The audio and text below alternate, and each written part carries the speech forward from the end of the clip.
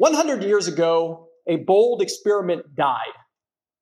It's the type of what-if moment that could have radically changed our world. Instead, it serves as merely a prophetic whisper that things are not as they should be. Welcome to Baptist Without an Adjective, a podcast of Word and Way. I'm your host, Word and Way editor and president, Brian Kaler. On this program, we'll hear from Baptists from across the denominational, ethnic, national, and ideological lines that too often divide us. At Word and Way, we've been informing and inspiring Baptists since 1896. Learn more about us at wordandway.org. This episode is sponsored in part by the Cooperative Baptist Fellowship. The Cooperative Baptist Fellowship is a network of people and churches working together to spread the hope of Christ. For more than 25 years, CBF has been driven by its mission to serve Christians and churches as they discover and fulfill their God-given mission. Join the fellowship at work in long-term global missions in more than 25 countries. Join them too as they strive to form healthy congregations and support the ministers that serve them. Put your faith to action. Visit cbf.net to get connected. In this episode, the last episode of Baptist Without an Adjective for 2019, we're going to do something just a little bit different. Rather than interview, I want to play some remarks that I made recently at the bicentennial celebration of Little Bonfim Baptist Church in Columbia, Missouri. And I want to do that because my remarks really were on a topic that I think is important for a much broader audience of Baptists, something for us to think about, something that we've been thinking about on this program. What does it mean to be a Baptist without an adjective? So what I did on December 1st, as this church celebrated 200 years of ministering, was weave in not only some of the key themes and stories from that church's history, but to also tell the story of another anniversary. This year has been the 100th anniversary of the death of the Missouri Plan. It was a bold experiment in cooperation for missions of crossing denominational and other lines among Baptists that occurred in Missouri shortly after the Civil War. And unfortunately, it failed. But I think there's some really important morals to that story that we can learn and then hopefully we can apply today. And so I wanted to share these remarks because I really do hope that more people will know about the Missouri Plan and will learn from it. So these are my remarks at the bicentennial celebration at Little Bonfim Baptist Church in Columbia, Missouri. But first, I need to let you know that this episode is also sponsored in part by Heartland Advocacy in Action, a 3-day event coming in February to help you become a more effective advocate with state and local government. It will be held at First Baptist Church in Jefferson City, Missouri, February 8 to 10, 2020. It's a partnership event between CBF Global, CBF Heartland, ChurchNet, and Word and Way. The event will include practical training on how you can become a more effective advocate at both the local and state levels. And we'll be focusing a lot on issues like payday lending and church-state separation. It only costs $50, and that registration fee includes a copy of David Gushie's book, Moral Leadership for a Divided Age. Learn more at tinyurl.com/heartlandadvocacy. And then join us February 8 to 10 at First Baptist Church in Jefferson City, Missouri. That's tinyurl.com/heartlandadvocacy. Congratulations on 200 years of faithful ministry. It is an honor to be with you for this milestone celebration.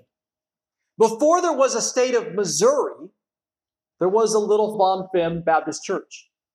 Before there was a Boone County, or that little town that started growing, Columbia, there was a Little Bonfim Baptist Church. And for 200 years, the banner of Christ has waved here as cars replaced horses, as highways plowed through the wilderness, and as the rural farmland transformed into the now sprawling city of Columbia.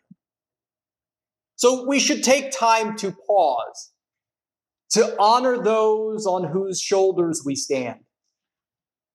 The shoulders of those 16 men and women who met in a little house in this territory that had become part of the United States just 16 years earlier.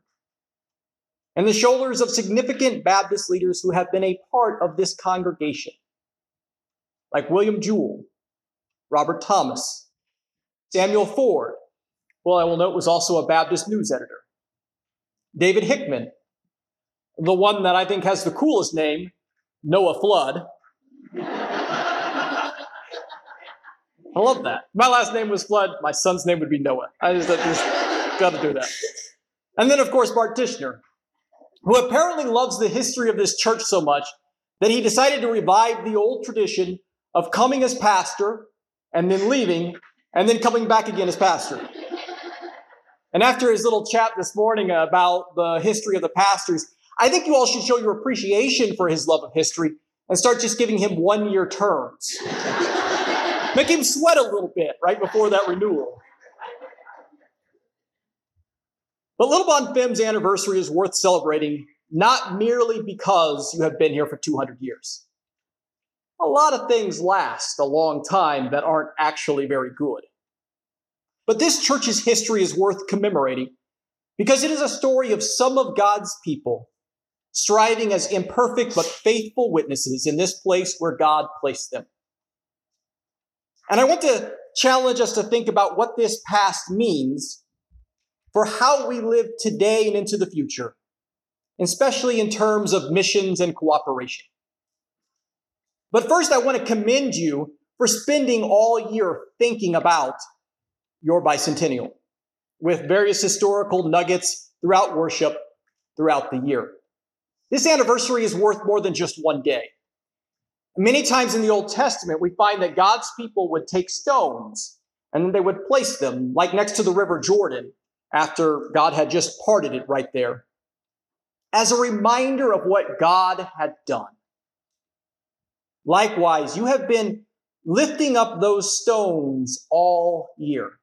And I hope that what you have learned about your heritage, like those stones in the Old Testament, will inspire you for years to come. And I also want to commend you for being honest with your history in telling the good, of which there is much, as well as lamenting the mistakes.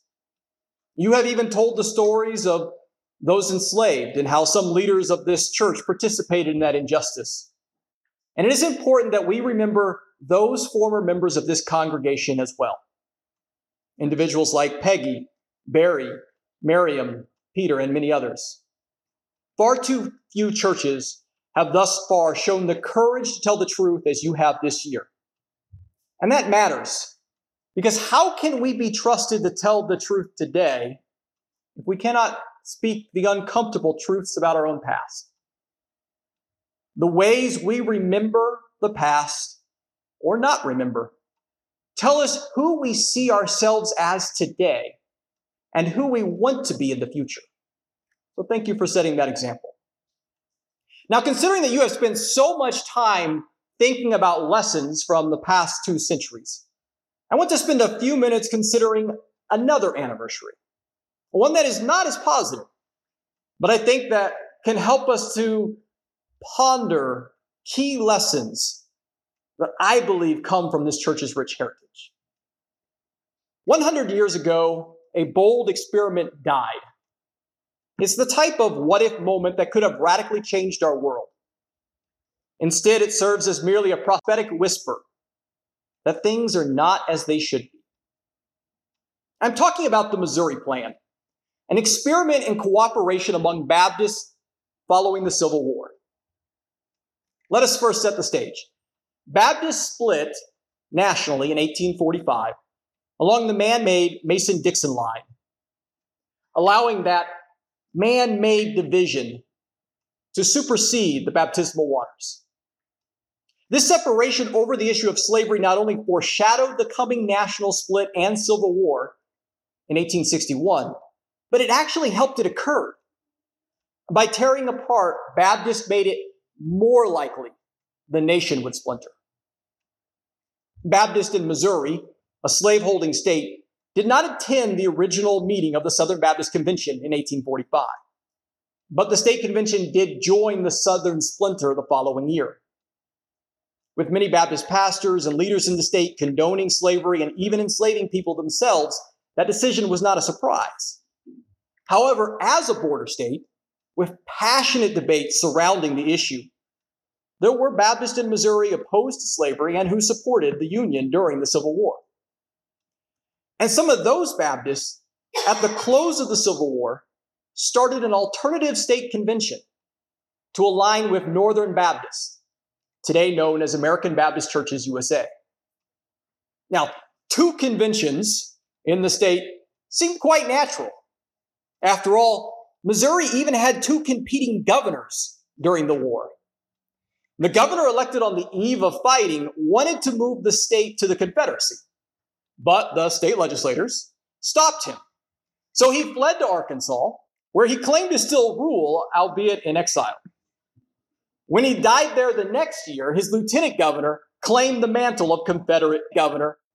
Meanwhile, once the two of them had fled the state, the pro-Union members of the state's constitutional convention, which had previously voted to reject the proposal to move to the Confederacy, elected a new governor. When he died during the Civil War, his appointed lieutenant governor assumed the office. And if that's not confusing enough, you can find portraits of all four of those governors in the Capitol in the Hall of Governors. So in such a state, two Baptist conventions seemed natural. Yet after fighting ended and the nation, not to mention the state, came back together under one government, Baptists remained divided. The Baptists in the newer convention that was aligned with the North decided to disband in 1867 and join the older convention in hopes of bringing reconciliation. 2 years later, the lone state convention voted to end its status as an auxiliary of the Southern Baptist Convention.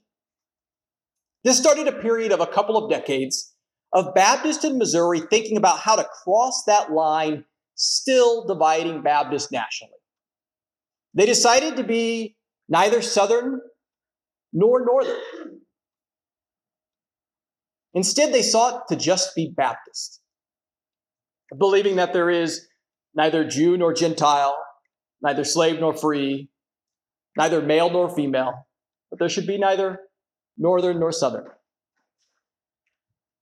In 1887, Missouri Baptists passed a resolution, which was written by a former Little Bond Finn pastor and Baptist journalist, lamenting the continuing national divide,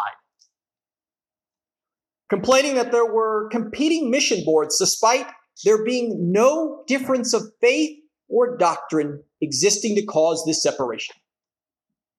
Additionally, the resolution noted that in union there is strength. Thus, it called for a committee to meet with various national bodies looking to and inquiring into the possibility of unifying our missionary agencies.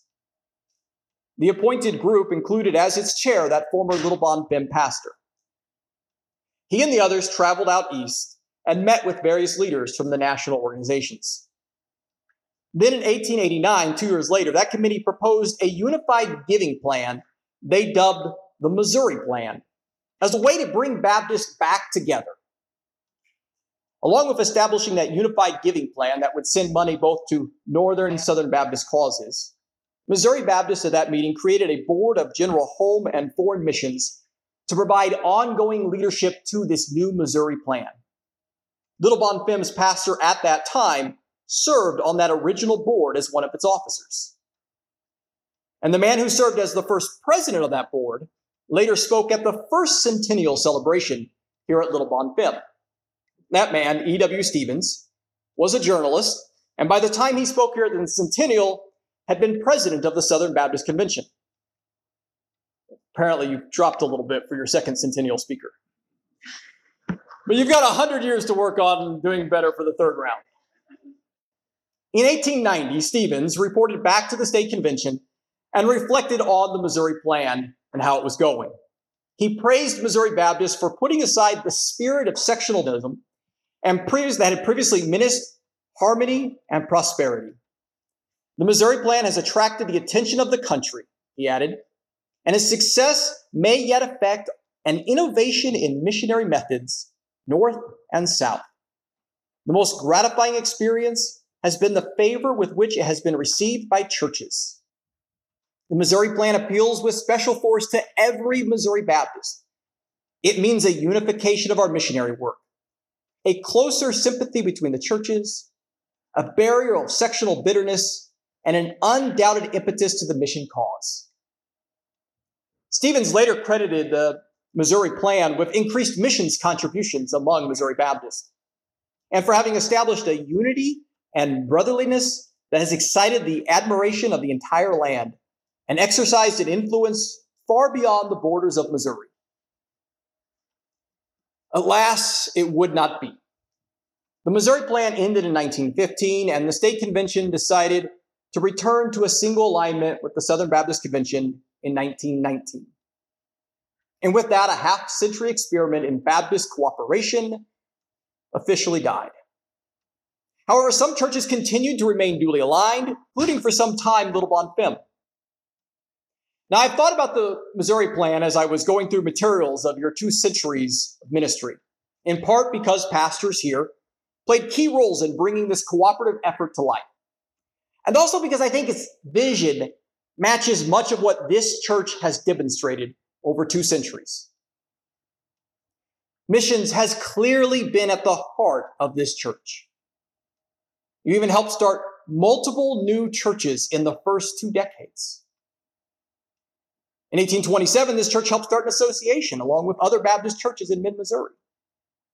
And then a decade later, this church and a few others left that association to start a new one in order to support missions, because the anti-missionary spirit had wrecked the earlier association. By 1830, this church was supporting a local Baptist educational institution, and by 1834 had committed to a giving plan for missions, as the congregation's duty to give support to the gospel according as God has prospered. The next year, the Missouri Baptist General Association, now known as the Missouri Baptist Convention, was birthed in this church. The first clerk of the state body would soon start here as pastor, and several other pastors were involved in that early meeting. So with those moves in the 1820s and the 1830s to start local and statewide associations of churches, Baptists in this part of the country moved from being mostly independent churches to cooperating together for missions. And this congregation was at the forefront of those efforts.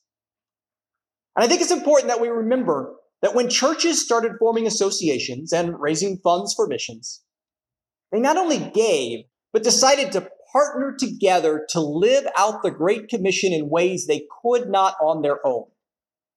The call of missions literally changed Baptist theology and ecclesiology, moving us from independent congregations to networks of churches understanding the power of synergy and cooperation. But today it seems that we often regress towards independence, towards isolation, towards illness. We splinter and tear apart. The Missouri Plan sought to reconcile 2 Baptist groups. Not only did they not reconcile, but those 2 groups have since splintered into several others. We even tell jokes about it, like how church splits is how Baptists plant churches, but not this church. But what if we instead sought to take bold steps like the Missouri Plan? And if that's not bad enough, we actually export our divisions. I have seen this elsewhere, such as in Cuba.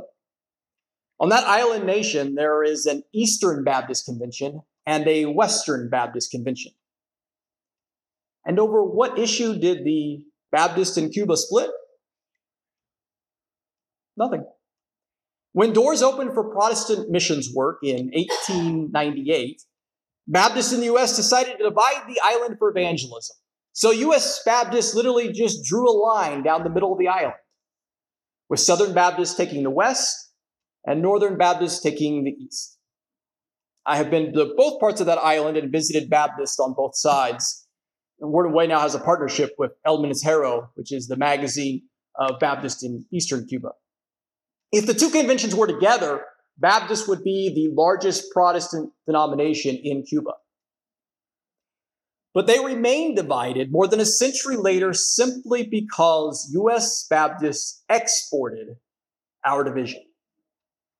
That dividing point, by the way, occurred barely a decade after the start of the Missouri Plan. If it had been successful, if the Missouri Plan had been successful, not only would Baptists in the U.S. have reconciled, but Baptists in Cuba would have never have been artificially divided.